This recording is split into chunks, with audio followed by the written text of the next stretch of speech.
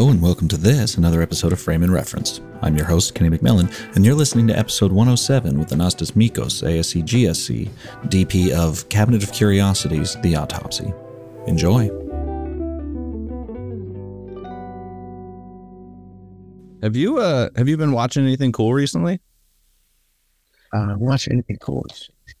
No, I have our colleagues, DP, who attended Cannes, and she says there's some great stuff out there. But no, I have not. Nothing that just busy. Just busy. And then when I'm not busy, you managed to catch me in Manhattan before I went down to I actually have a boat down in the Chesapeake Bay. Oh yeah, I had heard you mentioning that in a different interview about. Yeah, I was on a boat. Yeah, well, also just when the restrictions came around, you were like, "All right, I'm out to." Oh yeah.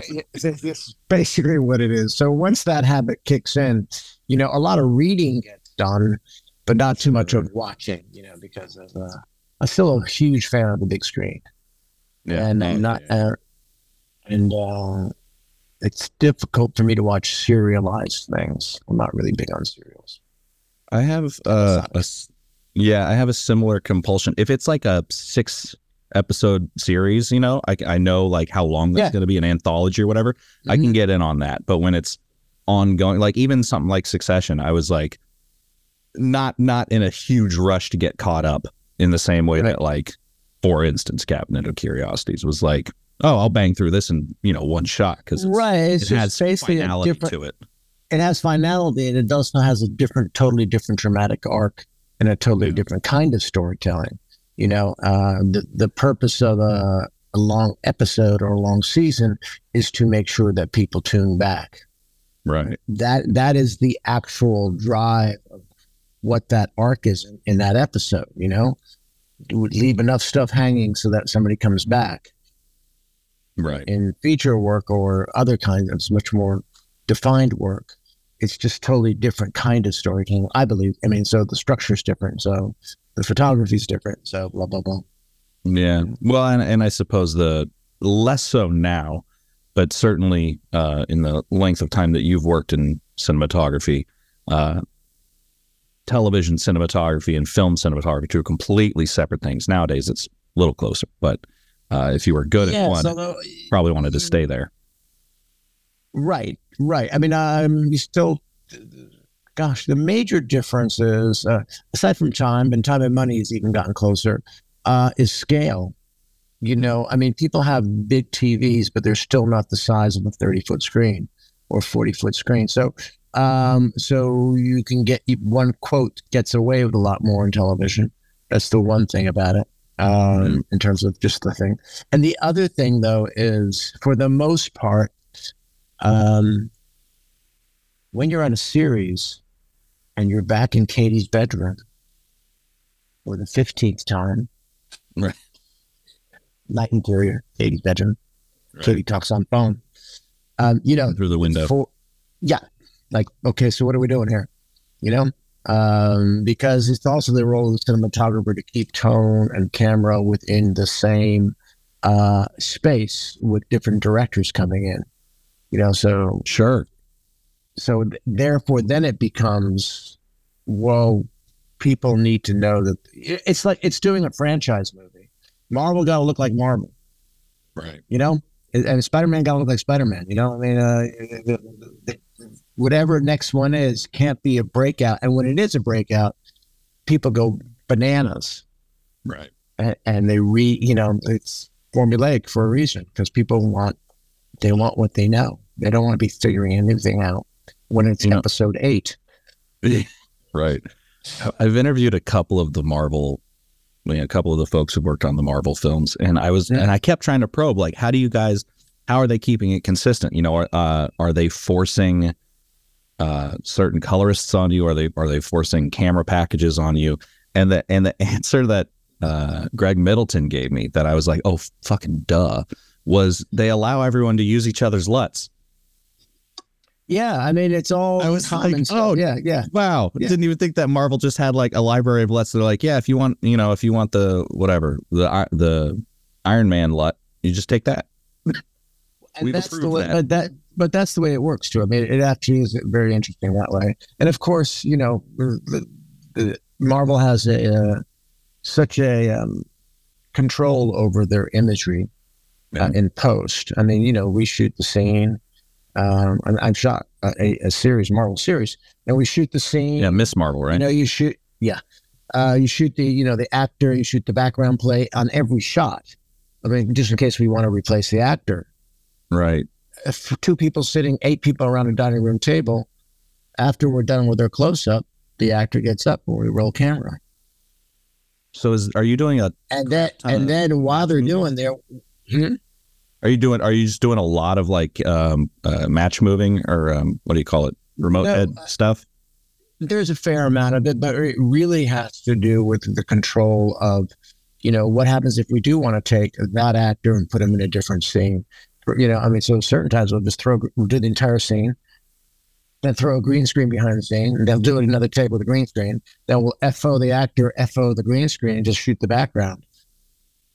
And now, of course, part of it is also, remember, one of the huge questions that the writers are out on, that DGA's tried to settle, that the SAG is coming up with, is what is the future of AI? Mm-hmm. And how is it going to be used by the conglomerates, by the corporations within the creative and ownership of image? And what is the creative process? And when you start to be able to scan everybody's face and also have their backgrounds and everything else, you can construct your own sensibility of and your own film. And one of the I know big sticking points is because there was actually a court case about it. I'm not trying to remember the who's and whys of it, where an actor not only was so normally contractually the actor's voice has to be the actor's voice. Is this you can't have somebody. It might have been that for but Back to the Future. Yeah, it might have been that. I don't remember. But yeah, I mean, you know about that then. So I mean, I don't need to talk about it because basically. Oh no, go ahead. No, I was just trying to. No, but the reality, the audience might not know. Yeah, but obviously the issue is, contractually now you can't use another actor's voice as whoever this person is. But there is nothing in the contract that says you can't use an AI voice to make it sound like. Right. And then at that point, we routinely put tears on somebody's face. Right. Routinely.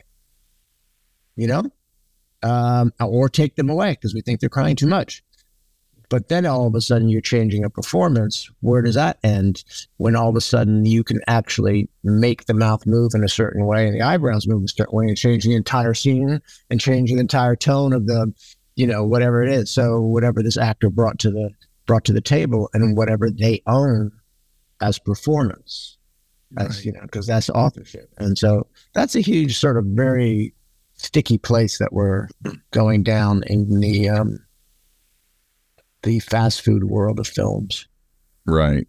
Well, and it is kind of a fascinating fuzzy line, isn't it? Because like we've been perfectly fine with art directing the scene a little bit, removing some elements here, elements there. That fucks with the production designer's job, but whatever. And or split comps, maybe the 2 actors didn't say those things at the exact same times, but all right, timing, fine. But yeah, the whole the tears thing I hadn't even thought of, but I did see that demo where they remapped this woman's face and had her voiceover actress do the words, and her mouth was adjusted so that it looked like she was speaking Spanish. Like right in sync. So it becomes this very crazy thing, and there's a tacit understanding on set between production designer and DP that these are, for the most part, it's the same way editorially. The production designer and DP have a tacit understanding of these are the tools I gave you. Right. To work the scene with. Now, I like the chair over here, but the light looks better over there, and we have to move that out. Presumably on films, we've all gone through it and approved said sets beforehand. But often, you go, that's not working out. You gotta, move this to here and that to there. And the same thing with editorial is very clearly it is for the DP and the director relationship saying, these are the tools I gave you to edit this together. Right. I had an editor the other day. I'm in the middle of timing something, and with the director, and I'm saying, the director said, the next picture we should do is should be on film. And I said, yeah, that'd be great. Just so you know, I always put a hard mat in on film. And he goes, why? I said, because I can. Right. And the editor goes, well, what do you mean? I go, a hard mat. That means that you can't move the frame around, And he goes, well, what do you mean? I mean, that you can't do what I see you doing in this thing, which is to change my frame, which, right? Because I had a certain intent, but it's only in reciprocity. You did not invite me into the editorial suite to think whether or not 4 frames off of this cut was 2 frames too many. Right. I mean, if it's going to be collaborative, then it needs to be a two-way street in all departments. And this is the same thing with, we do something, you hand it over, but obviously we do it for studios because they're the ones who are paying us, and then they own it. And then all of a sudden you have the person laughing in the scene as opposed to crying. And it's a different actor. There you go. Yeah. Well, and a hard mat, I haven't even thought about that in a while, because so many people are like, yeah, we're shooting Venice so we can shoot full frame so we can figure out the exact framing after the fact, or we're shooting, sorry, not full frame, but we're shooting a full frame or open gate, or we're shooting 8K, but we're framing for 4. And then there's all that space everywhere, and they used to be, of course, in film world, we used to always do that, for visual effects. And sure, we get it, and I get it too on the other stuff, oh, sure, we can, stabilize or blah, blah, blah. There's a lot of reasons to do it. But I think that's also, it speaks to the team that gets put together, that's why features are different than series and episodics. For the most part, the DP doesn't time the episodes of an episodic. Right. For the most part, it's a showrunner that goes in there that makes it look like all the other ones. That's got it. How do you, is it just by using, now you've got LEDs so you can punch a little more, let's say, pre-grade into the image, but without having to fuss around with gels. But is that how you kind of author the image a little bit more when it's just going into an anonymous colorist hands of the showrunner? Do you just, or do you kind of, how do you take ownership of that image before it gets to that point? The issue, that's a huge cinematography issue. It's something that Imago is fighting. And in terms of authorship laws, the United States has none for the cinematographer. Creator of image has no authorship of image. Creator of music has authorship of music. Creator of creator performance has authorship. Creator of image does not. And it's a question that is certainly niggling and certainly, on my mind when I'm doing a job, and if it's a series, which I don't do too many of, but when I am doing that, I understand, and everybody understands. One is it's an agreed upon look. Right. From when you first start. So it's only when there's a change in DPs or something where some new person comes in and goes, well, we want to do this. And you go, well, that's not what that is. So again, signing, I did I wanted to purge things. And, done a couple of those, eh? No, just one. Forever Purge, and then, IMDb. Oh, no. The first Purge. Forever Purge. Yeah, I did the first Purge, but the Forever Purge, that was in the middle of the pandemic, and the DP couldn't come to the United States. So I shot the tail end of the movie, but I don't take credit for the film at all. I mean, I just, I did that kind of thing. So anyway, helped out, yeah.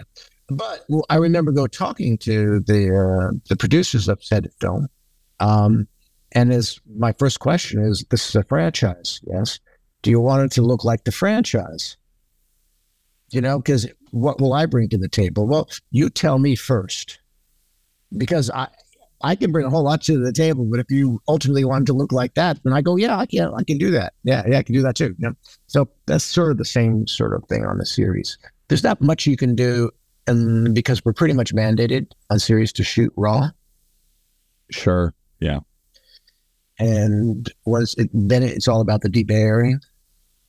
So no matter what LUT you put on it, it's raw.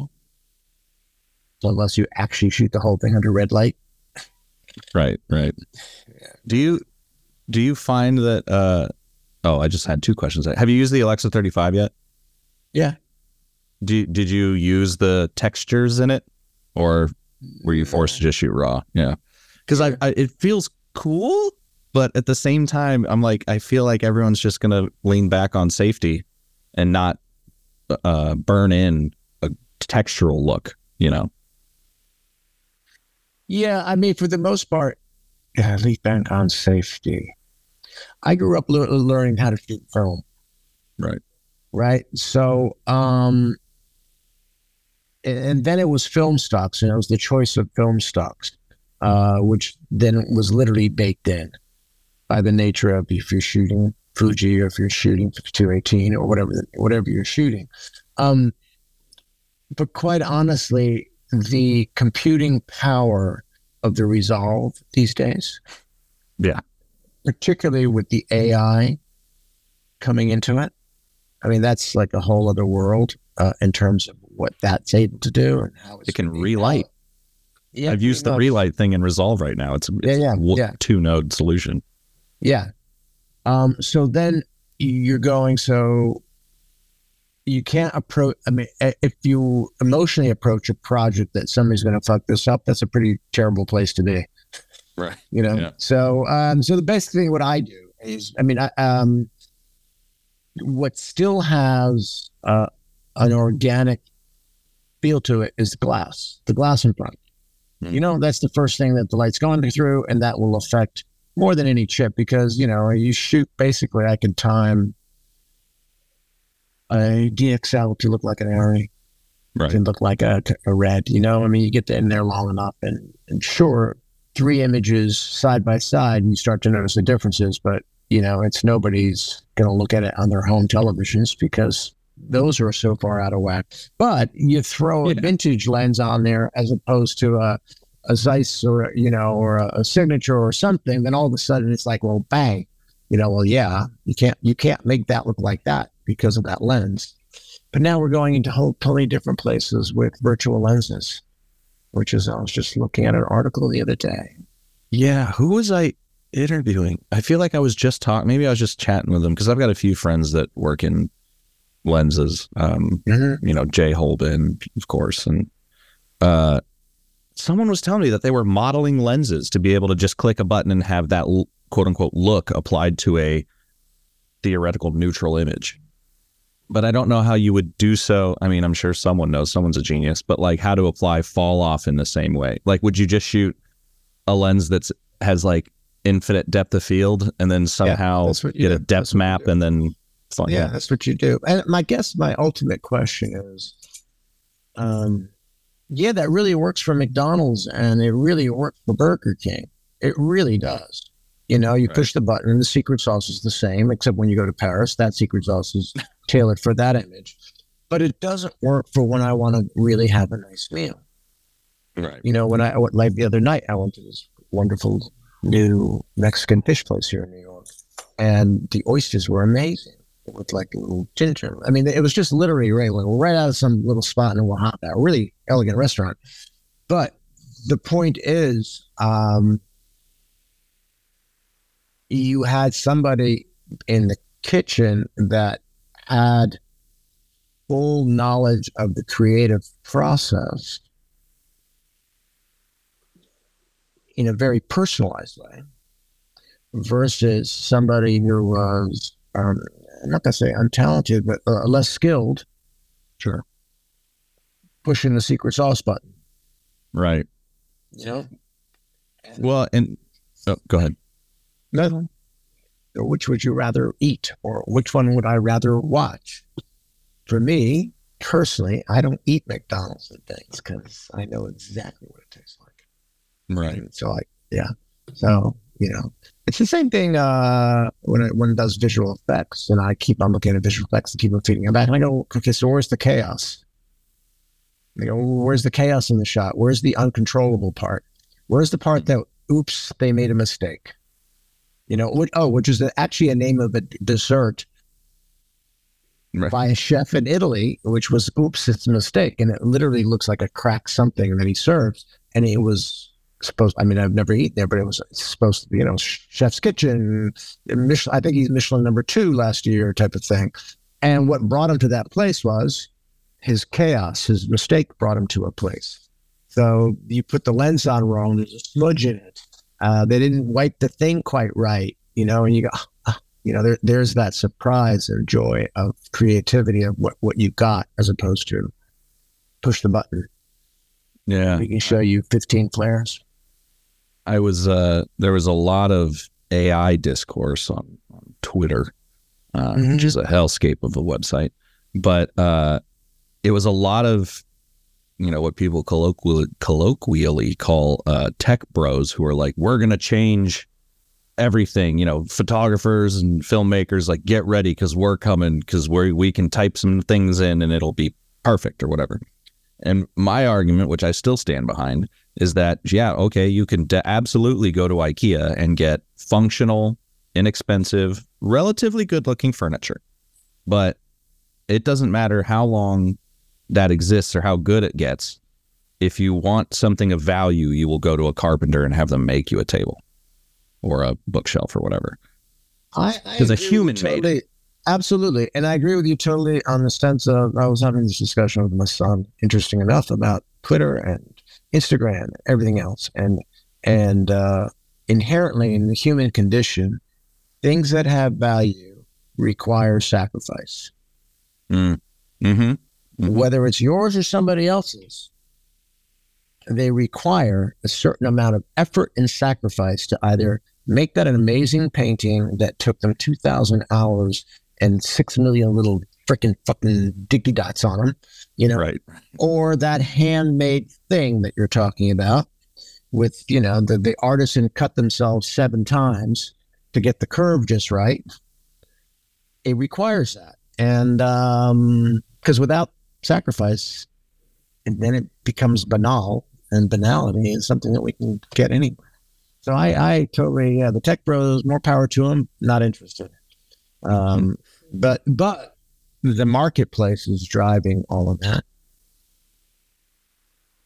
Well, and like you said, it works for McDonald's in the same way, if I can type into, if I'm an advertising executive and I literally just need a product shot in a white, yes, that's absolutely going to take some photographers, lifeblood away, because there are people out there that just do those box shots or whatever. And I think those people should have their jobs, because that's not an easy thing to do. And a lot of those are pretty, but you watch a car commercial, that last shot of the car sitting there, it's always a fucking CG car. Always. We've been doing this for a while. We have been doing it for a while, and it's a CG car driving along the car thing too. It's actually a real car base with expandable wheel length and wheelbase. Yeah. Are they still using that? Yeah. The Blackbird? Yeah. No kidding. Yeah. They still use that because there's certain things that's way cheaper, which is the interaction between tire and environment. So if you're shooting in your real environment, then it's way cheaper to try and get that interaction done, And then, like you were saying, they can use that plate for their next commercial if they know it's not a pickup now, but it's got the same wheelbase. Yeah, but the question and those things come in advertising, because I've noodled around with the AI stuff, is even in advertising, does it get you Where's the Beef? Does it get you I Love New York? Does it get you the iconic phraseology that 6 people sitting around a table go, yeah, that's right, that's it. That's it. Because every time, and I know I call AI, plagiarism, basically, At the moment, it absolutely is, yeah. Yeah, and of course, the creative process is that, because we're all influenced, but But I think there's something that changes because of chaos, because the organic nature of humans, that we might be thinking of that thing, but somehow we remember something from when we were 3, and that made it work. Right. Well, if we're going to say like, oh, I'm using anamorphics on this project because I liked Indiana Jones back in the 80s, that's a far cry from I lifted the absolute exact look of this scene from Indiana Jones and replaced the characters, but like the lighting and the scene and everything are exactly the same, but it has an anamorphic look. Like those are two completely different. And it works the other way. I totally agree. It works the other way. Several years ago, I watched back to back the Blu-ray series of Alien. Hell yeah. Yeah, I've done that a few times. Probably every other year I do that. Right. And I go, Ridley's looked like it was shot yesterday. I say that exact phrase so many times about that Blu-ray cut. I look at it and I go, oh, the other two, totally dated, totally within their time period, totally within that thing. So, yeah, there's certain things that, I guess my point is that as far as going back, it also goes to the forward-thinking thing where you are, with artificial intelligence, you can only, I believe at the moment anyway, build upon something that has been built on before. Ostensibly correct, yeah. Yeah, I'm grabbing that, I have all this input from the Google all over the world, right? But it's very difficult for the program, to imagine something that it doesn't have input for. Right. And sometimes that's what genius is like, how did you think of that? No idea. Yeah. And from a visual standpoint, from music, from everything, so it's an interesting place. Anyway, is this a topic that we're actually supposed to be talking about? Yeah. Or is this all good? Because we're rambling. I told you at the beginning, you could talk about pencils for 20 minutes if you want, but I didn't want to talk about pencils, but I didn't know if there was any specificity that Perry Brookman had me saying. Oh no. Or are we all good? We're good. But that is a good kind of segue into if we want to get into the nuts and bolts of it. Speaking of people just coming up with stuff, Guillermo del Toro's always been I've always been a big fan of his because all of his films feel very inventive, even though he's taking from places that I think that may be it, is that he's taking from places that I'm not familiar with, so it's all new to me. But very inventive person, especially like you're saying, musicians are very inventive in the same way that AI can't be. But I suppose in the more press side of things, how did you get involved with the Cabinet of Curiosities? Through a producer, Phil Whaley, I shot a film called The Empty Man. And The Empty Man was directed by David Pryor. And it was at a time when Fox was going through its machinations, and it didn't it's a very cerebral examination of an existential question framed in a horror genre. Right? And David, so anyway, that came out, and David got the gig to do an episode. So Guillermo had seen that, asked David to direct it, and then David said, hey, we're going to do another thing together. So that's the short answer to that one. Yeah. I have to say, your episode's probably my favorite out of all of them. I think it was, they're all great. I love them all. I think Guillermo could probably take one photo and I'd watch it for 2.5 hours. But I think yours was probably my favorite. Plus, F. Murray Abraham, the best. Oh, God. What a watch that dude for years. Like many times, yeah, you could watch him like just cooking hot dogs and not even serving them on a bun. He'd just cook your hot dog and put it on something else, and you go, okay, this is really good. And he's hilarious. He's incredibly reverent. I mean, he's old enough to deserve the right to be irreverent about anything. Right. So that was great fun. I mean, I have to say that was great fun. And it was interesting because David had I kind of tuned into David's sort of sensibilities. So I think that's, after doing a feature with him, I think that's one of the reasons I got called back to echo certain things. And he is he's a huge fan of camera with intent, and part of doing the Cabinet of Curiosities was to try and keep it, I'm not even saying the Guillermo wheelhouse, somewhere on Guillermo's boat, and you have to be that close to the wheelhouse, because they're all so separate. And basically the scripts were I think the scripts were the connective tissue in terms of the way they were structured for the most part, because the photography certainly wasn't from one episode to another. Right. There were no restrictions. It was like, shoot it the way you want to shoot it, do it the way you want to do it. But somewhere, I think I said this, somewhere in the back of my mind, it was always, this is Guillermo's thing. So maybe we should use a couple nods to the palette. Yeah. Yeah. And, Tamara was just a phenomenal production designer. And yes. I mean, I say it everywhere because unlike a series where it's about a cop show and we have a cop house and have a thread, and so therefore 15 sets get built or 20 sets get built and you have 6 episodes and, you go from one to another, everything was just separate. She literally had, 6 movies to do. Right. That had nothing to do with each other.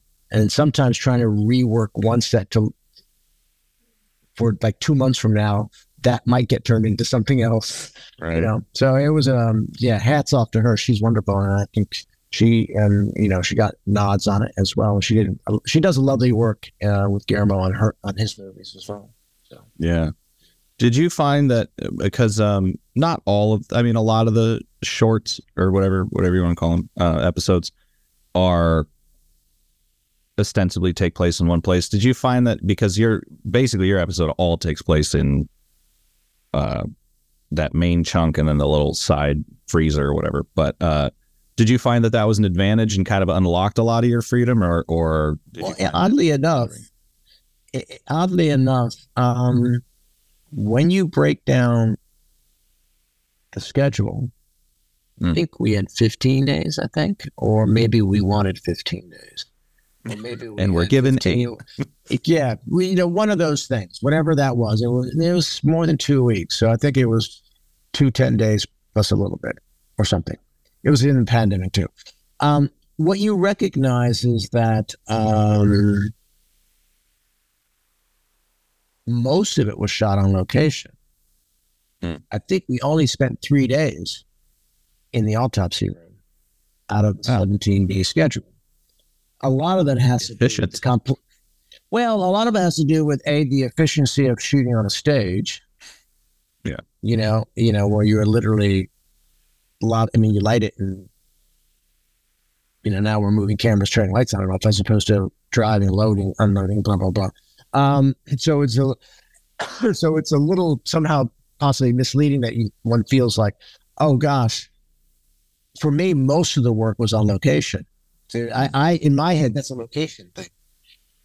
That's interesting. Because of when I looked at the schedule, it was like 2 days, 1 day, 2 days, 2 days there, 3 days. Oh shit, this company moved twice. Oh my gosh, do end of schedule 1, 2, 3. Oh, okay, 4 days on stage. Right. That's cool. It's just how we look at stuff. Yeah. Well, and also I did not rewatch it before this. I am going a little bit off memory, but because I watched that thing the second it came out. Like when they were advertising that, I was like, "That's that's for me. Give me that." Like, I don't know what they're doing. I hear there might be another burst like that because it was so well received. But who knows what Netflix is doing? Yeah, I know some people at Netflix. Oh, maybe. Anyway, can you talk to me a little kind of on a ground level about what the lighting plot was in the autopsy room? Because it's a gorgeous look that you achieved in that small, it's not that small of a space, but in that room, you know, you've done quite well. I love the color contrast between the blues and the oranges and everything, and kind of was there any references for that? Did that kind of... Yeah, the whole thing had a reference because prior, David he said, let's watch Deer Hunter. And part of it was because it's a favorite film of his, but also in terms of tone, it's in the same period. It was shot in the 70s, right? Right. In a small little mining town. But interestingly enough, it felt like the 50s because that's the nature of the 70s in a small little mining town. Sure. And so that's what our production design was kind of pushing back with. Like, we're shooting it's a 70s movie. It's a 70s element. But production design, we're going to be in 50s and 40s looking buildings in a town that looks like it was the newest building that was built in the 30s. And so I was embracing that in terms of the look, in terms of for the lighting as well, in terms of sources and whatnot, you know, and not trying to go too saturated and everything else with color palettes, but still, it's still in the back of my mind going, all right, this is Guillermo likes the golden tones and he likes the contrasting against the greens and whatnot. And, it's a horror film, but at the same time, it's playing on a television. So I have to be careful about how dark really is. Right. I mean, I remember it was Game of Thrones. Yeah. And the entire world we didn't get to see that.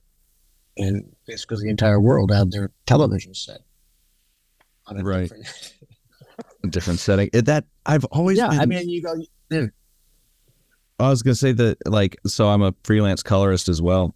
And right now I'm having the conversation with a client about, they came over, looked at my calibrated screen. I know the calibrated screen works. I've seen it in theaters, matches, we're good. And this person was like, well, if it doesn't look like that on my laptop.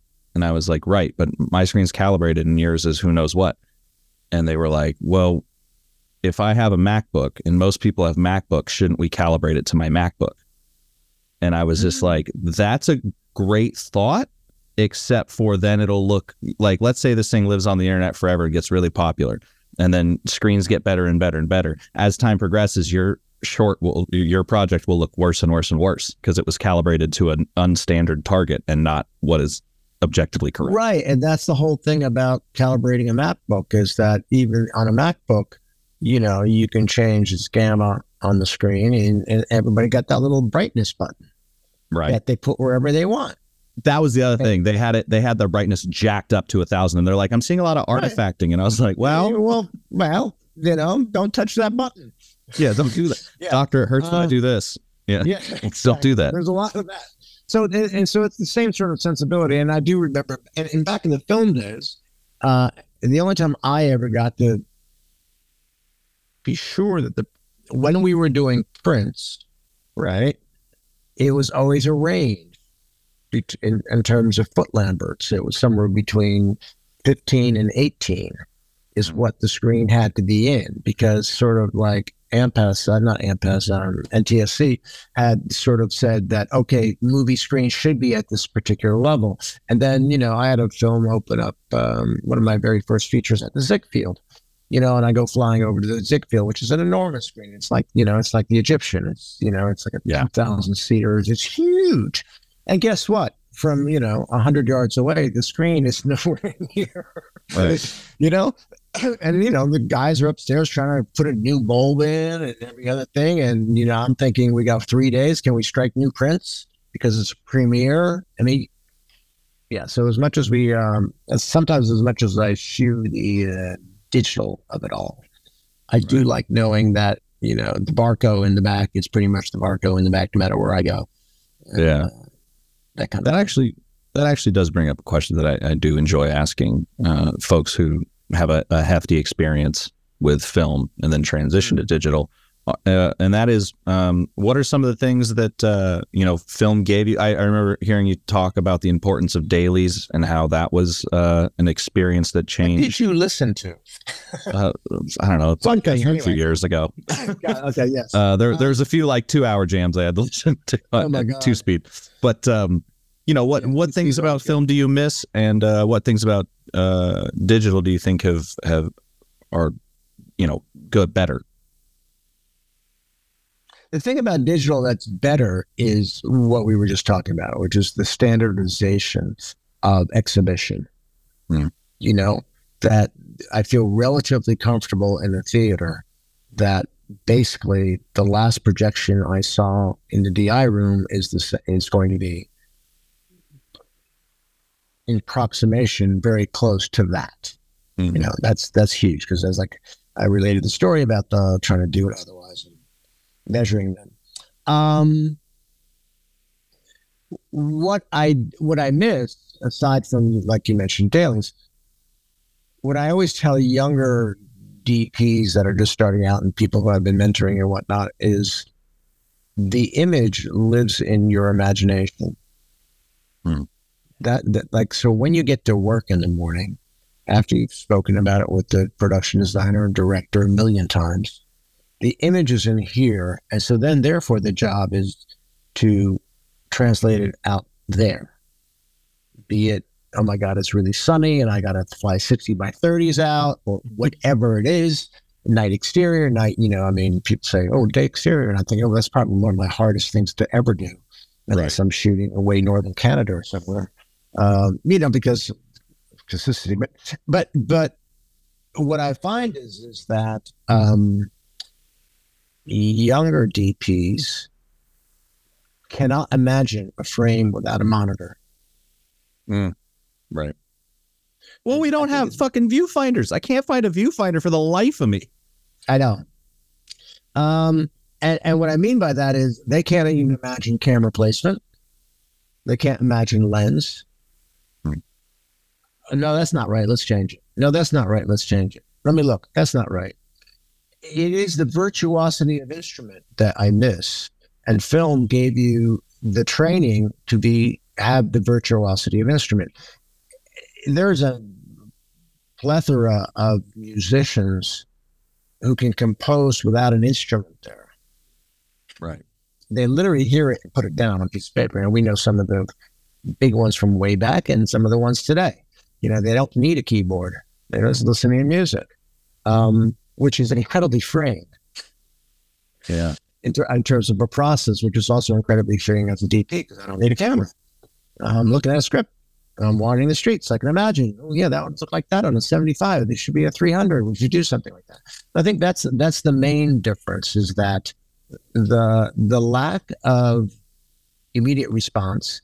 Embracing a latent image allows you to train your mind to imagine things versus react to things. And it's the same thing. I was talking to the editor and my director, James DeMonico, Purge dude, about the Abbott, what he misses, what he likes and what he misses, because he started in film. And it was like, oh yeah, I would go home.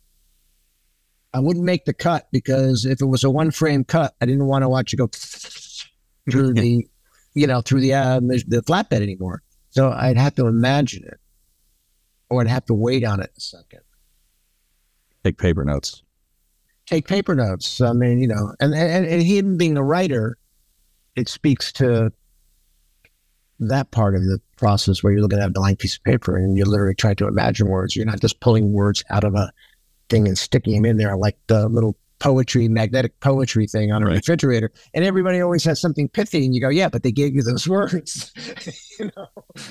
Every refrigerator looks the same. It looks profound, but it's really, it's AI.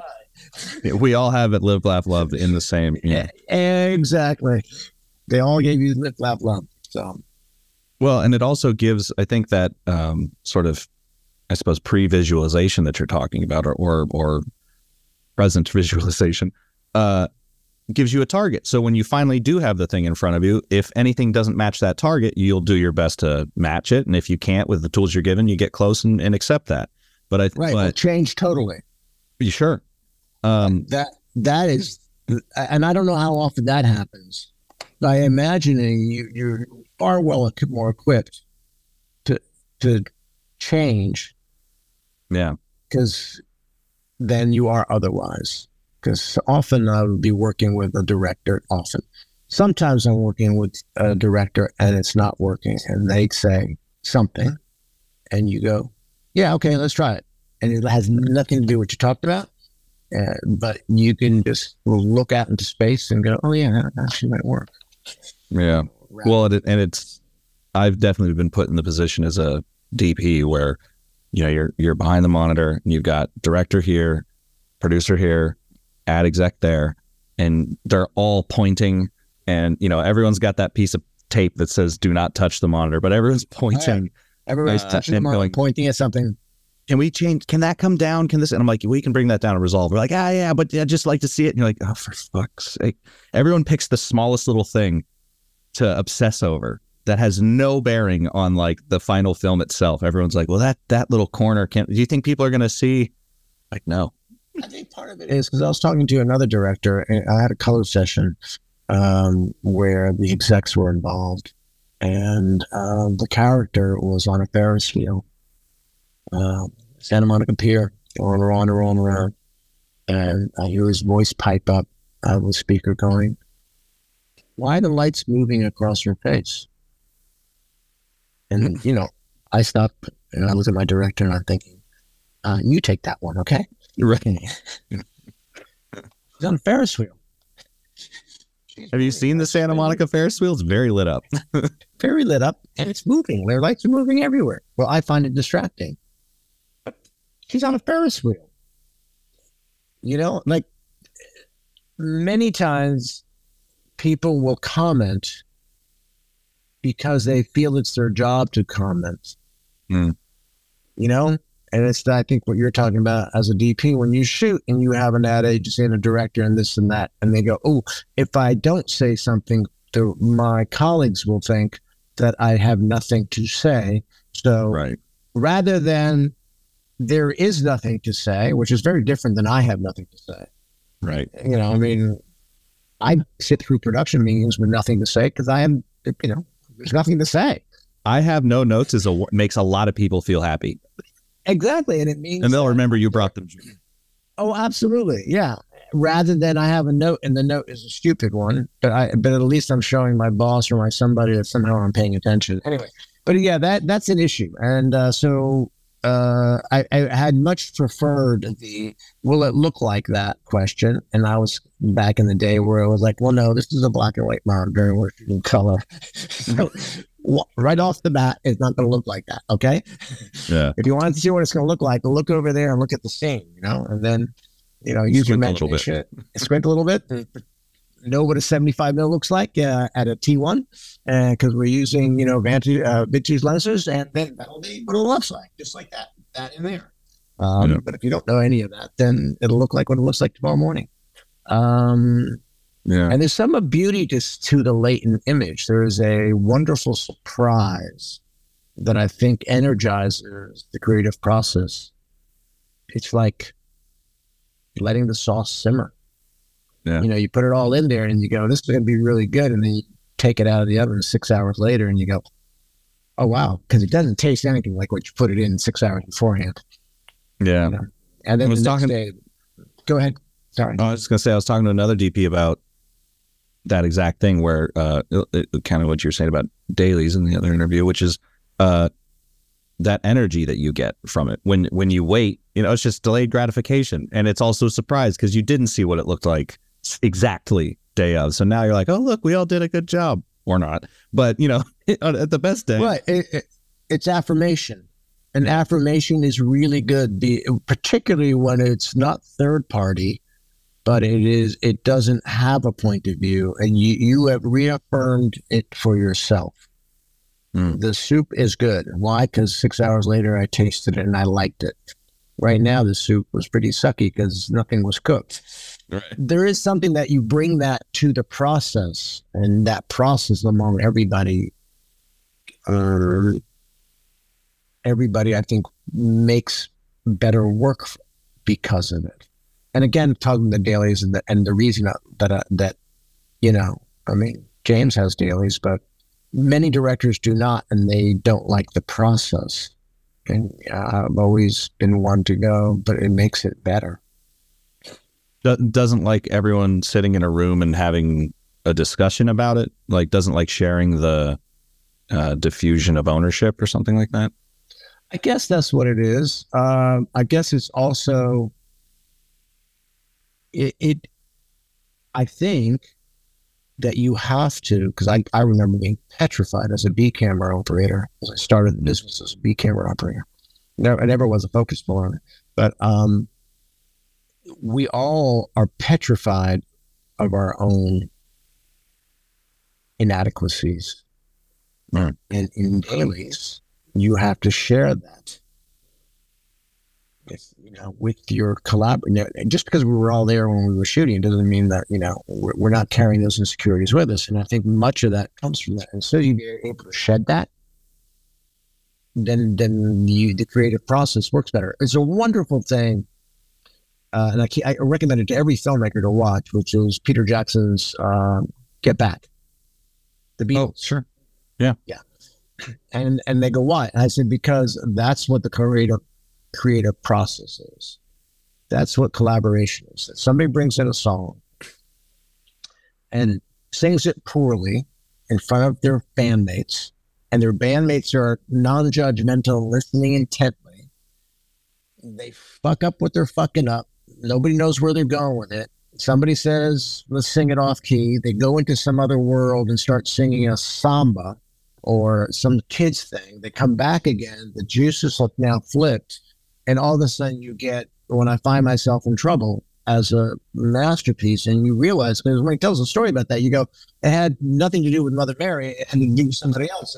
And so threw that line out there. And, that kind of process is really important in a collaborative form. And we don't seem to have that anymore, except on these little Zoom calls, which is so antiseptic and dysfunctionally non-present, as useful as they are. Yeah. Well, I believe you started as a musician, right? When you were younger? Kind of, sort of, yeah. I mean, I play music. Yeah, I play, yeah. Guitars there. Yeah, well, yeah. My mother was a singer, and my uncle was a professional musician, so was my mom. I thought that was going to be a good career path, but no. Yeah. My dad was a drummer and got me. Oh, there you go. And, but something that I've always kind of wrestled with, and actually through now 110 episodes of this podcast, have kind of figured out what it was. And because I thought it was more complicated, but it literally was when I was a kid in bands or just goofing off with my friends. That was such a gratifying experience that when I pivoted to film, when I was younger, it was still that. It was still sitting in a room with your friends making music. And then the further and further I got along into a professional career, the less and less it felt like that, and the more it felt like pulling teeth. And I've asked so many DPs like who have a background in music, like what's that thing? And I think you actually just nailed it. It's the in-room collaboration. A lot of DPs have talked about how pre-production is their favorite part because it's so imaginative. Me too. Absolutely. I mean, the world is so possible, everything. But also, but again, it's the thing that you were saying as a musician, and it's the when you get to collaborate with somebody and feel comfortable enough to be foolish with the ideal. I have a wonderful friendship with an amazing camera operator. A couple of guys that are just amazing. Mitch Dubin and Lucas Yalen, and I've known Lucas since he was since he was Sven Mikvest's driver, and I was an operator, and we bumped into each other because I came down to do Steadicam on Gilbert Grape, and we became friends, and then he recommended me as Sven's driver, or I think he might have been a second then, or loader, because we got along, right, to tag along with Sven, and Sven would hire me to operate with him. The long story and short of that is when you're working with somebody who you trust to be foolish, then we could throw ideas out there and they will help you see through the comedy of them or the absurdity of them into the kernel of what you're looking for. Latch on to that, and then you both take off together. You know, right. So I would be describing his thought, and then all of a sudden his face would be looking at me and goes, "Oh, what if you go the other way?" You know? And you, oh yeah, the other way. You know, what happens if we play it as a, you know, as a samba, and we're not playing it as a waltz? You know, just lay that beat in. Oh, well, wait a minute, we're onto something. Oh no, maybe too much, back off, but we're onto something. You know, you can't play Strauss, you know, that way, but let's back off of it, and we might be getting somewhere.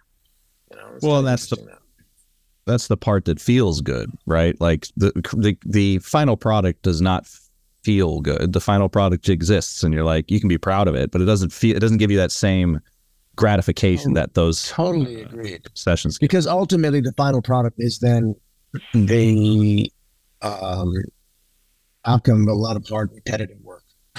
Yeah. In most things, once you get that, like, oh, this is working, then you got to like really work at it repetitively, right, to make sure it's working. And then by the time you get to it, it's like, yeah, okay, you felt the work part of it all. You know, it's like, you know, doing this much of a painting, thinking, God, that's pretty brilliant, and then realizing you have to do the whole freaking wall that way.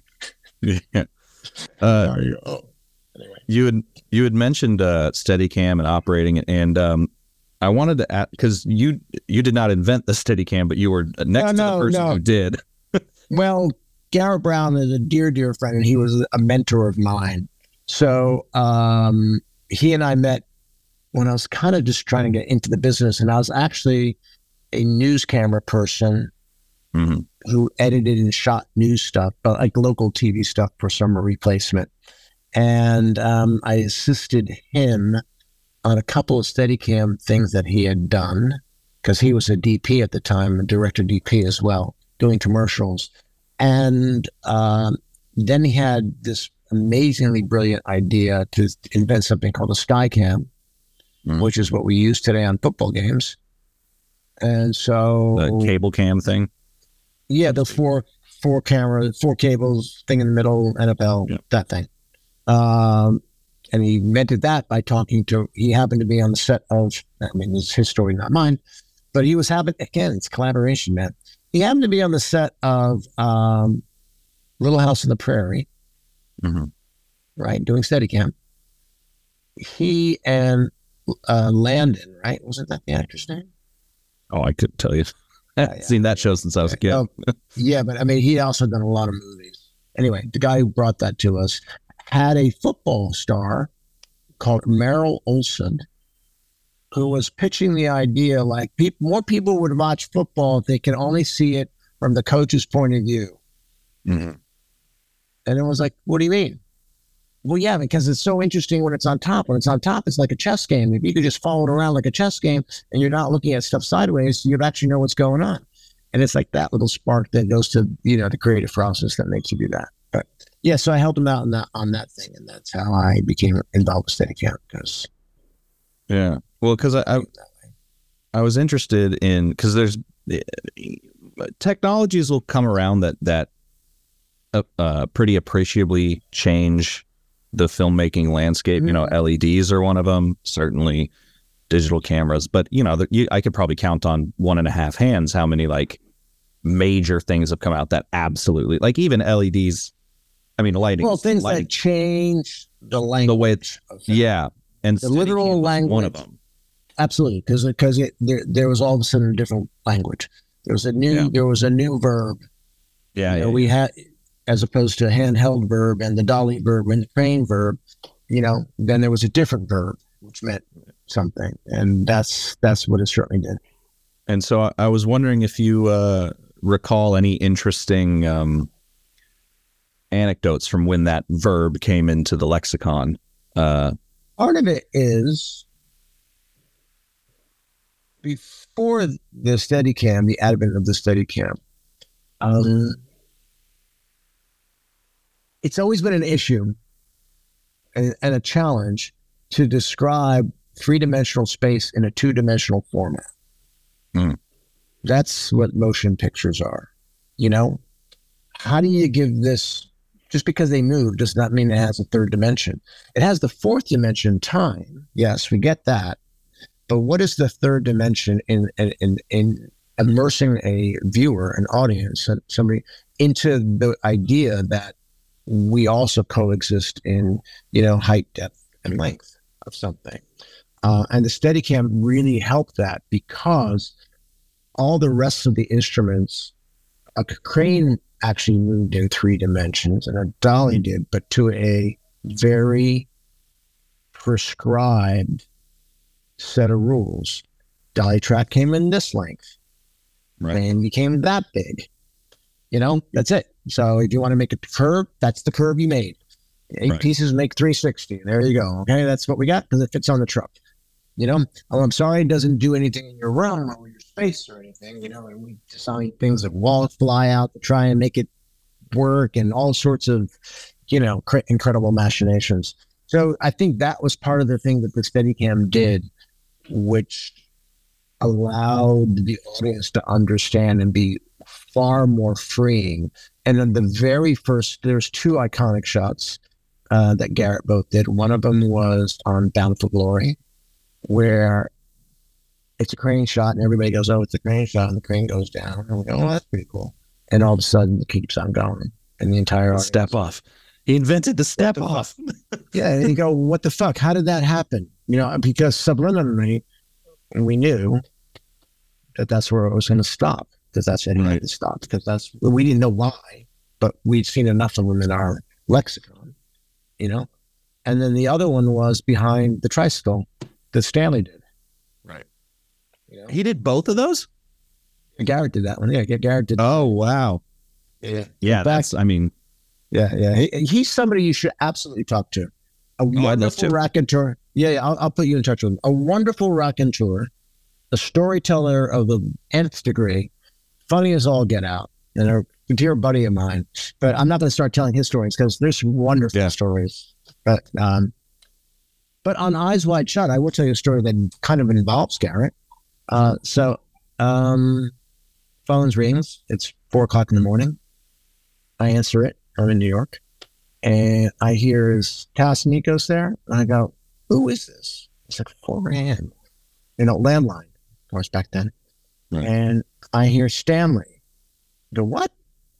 And he goes, Stanley Kubrick. I go, fuck you. Fine. Good. And my wife says, who was that? And I said, oh, fucking Garrett. I can't believe him. Because my buddy used to call people up like Vittorio and give them an Italian accent. And said to one of my friends, oh, Vittorio, I want you to work in a movie with me. Right. So I'm positive it's Vittorio. I think it's like Garrett, he did that, right? 9 a.m., the phone rings again, and this time it's a clipped British accent. Right. That Mr. Kubrick wants to talk to me. And I was like, you're kidding me. So that's what happens when you have a friend who cries wolf enough. Right. Fall for it, because I don't know how many phone calls I would get from Garrett saying, oh, either it's Laszlo or it's Bill Roche and the accent and everything. We were just line it up and put it on there and say, no, I want you to come and do my movie. And I'm thinking, oh God, this is not real. Anyway, so I got to give Stanley a good fuck you. I'm sure there's people all. And then sadly, I was like, yeah. Yeah. And also he said it happens to him all the time. Oh, I bet. Yeah. There's this completely random side thought. There's a story I like. There's this Japanese all-female metal band called Bandmate, and they're incredible, just insane musicians. And I guess Jimmy Page went to one of their concerts and saw the drummer Akane and was like, holy shit, I need to talk to that girl. So he goes backstage and someone leaned in and was just like, hey, Jimmy Page wants to talk to you. Same thing. She's like, fuck off. And then he pops his head out and she was like, what? I know, right. Because that's what happens, It does happen to us and our heroes that we can't contextualize them ever calling us or bumping into them or anything else like that. It's kind of right. But yeah, I think there's certain instruments that have done that, those kind of milestones. I'm trying to think of it. I think the other one was the techno crane did it. because it defined a different kind of movement, you know. Lighting and LED things, not as much because it's more convenience than maybe HMI. I wouldn't even say that, because when I look at a frame, there's nothing about the lighting, unless it's moving lights. From the I guess smaller and more powerful. You know, you can hide them places. No, there's that, but it's also the quality of a mover being a episodal kind of hard shaft was something that we could not achieve before. Yep. And so therefore, when you looked at the frame, you went, what is that? What is that happening? What is that shafty thing happening? Because, you know, it was defying the physics of it was either natural to define the physics of something, or the color changers on them and stuff like that. But very few things. I mean, the camera movement one, I think the Steadicam one was the huge one. And obviously the advent of the small handheld camera, you know, in the early 60s before that. Well, you know, I've always told people to go back and watch films, like silent films, because there's way more camera movement in some of those, maybe not silent films, but the second sound was involved. They had to blimp everything and cameras just got locked off. No, absolutely. Very much so. And if you look at some of the early Harold Lloyd stuff, which is the comedies, and Charlie Chaplin, not as much because it was a little bit more proscenium, but him as a filmmaker liked putting the camera in places that it was like, well, let's put it there because nobody's ever seen it there before. You know, nobody's ever imagined that. And I'm kind of going back to the whole AI thing. It's like, you know, if it doesn't have it in its data bank, is it going to show you a little camera move? You know, if it didn't know about a Steadicam, would it connect those things? I don't know. I mean, it depends on how it's programmed and every other thing, I suppose. There's a new camera out now. I want to make sure. I don't remember the manufacturer, but it's a box without a lens. And all it does, and it knows through GPS and et cetera, et cetera. It looks like it's got the weird. It's got some sort of antenna array or something. Yeah, and it goes, okay, well, we will composite an image from all the other images that have been here. Right, you know? Using GPS and accelerometer and and time of day and altimeter. It has a everything. Like time of day, altimeter, right? Exactly. It has it has it all. You know, I mean, raining today, all the other stuff that it's trying to do, and it's just going to compose a photograph for you or an image, or compose an image, and it's like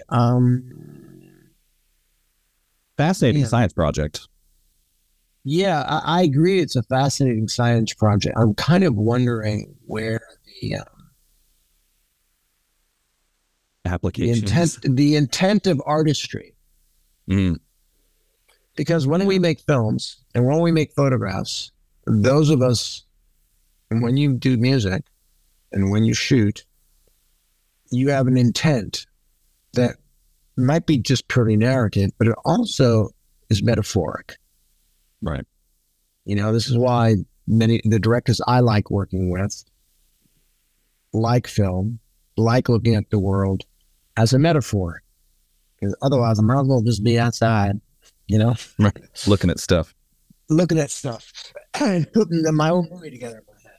So the metaphor of the emotional moment is what's lacking in that stuff, you know?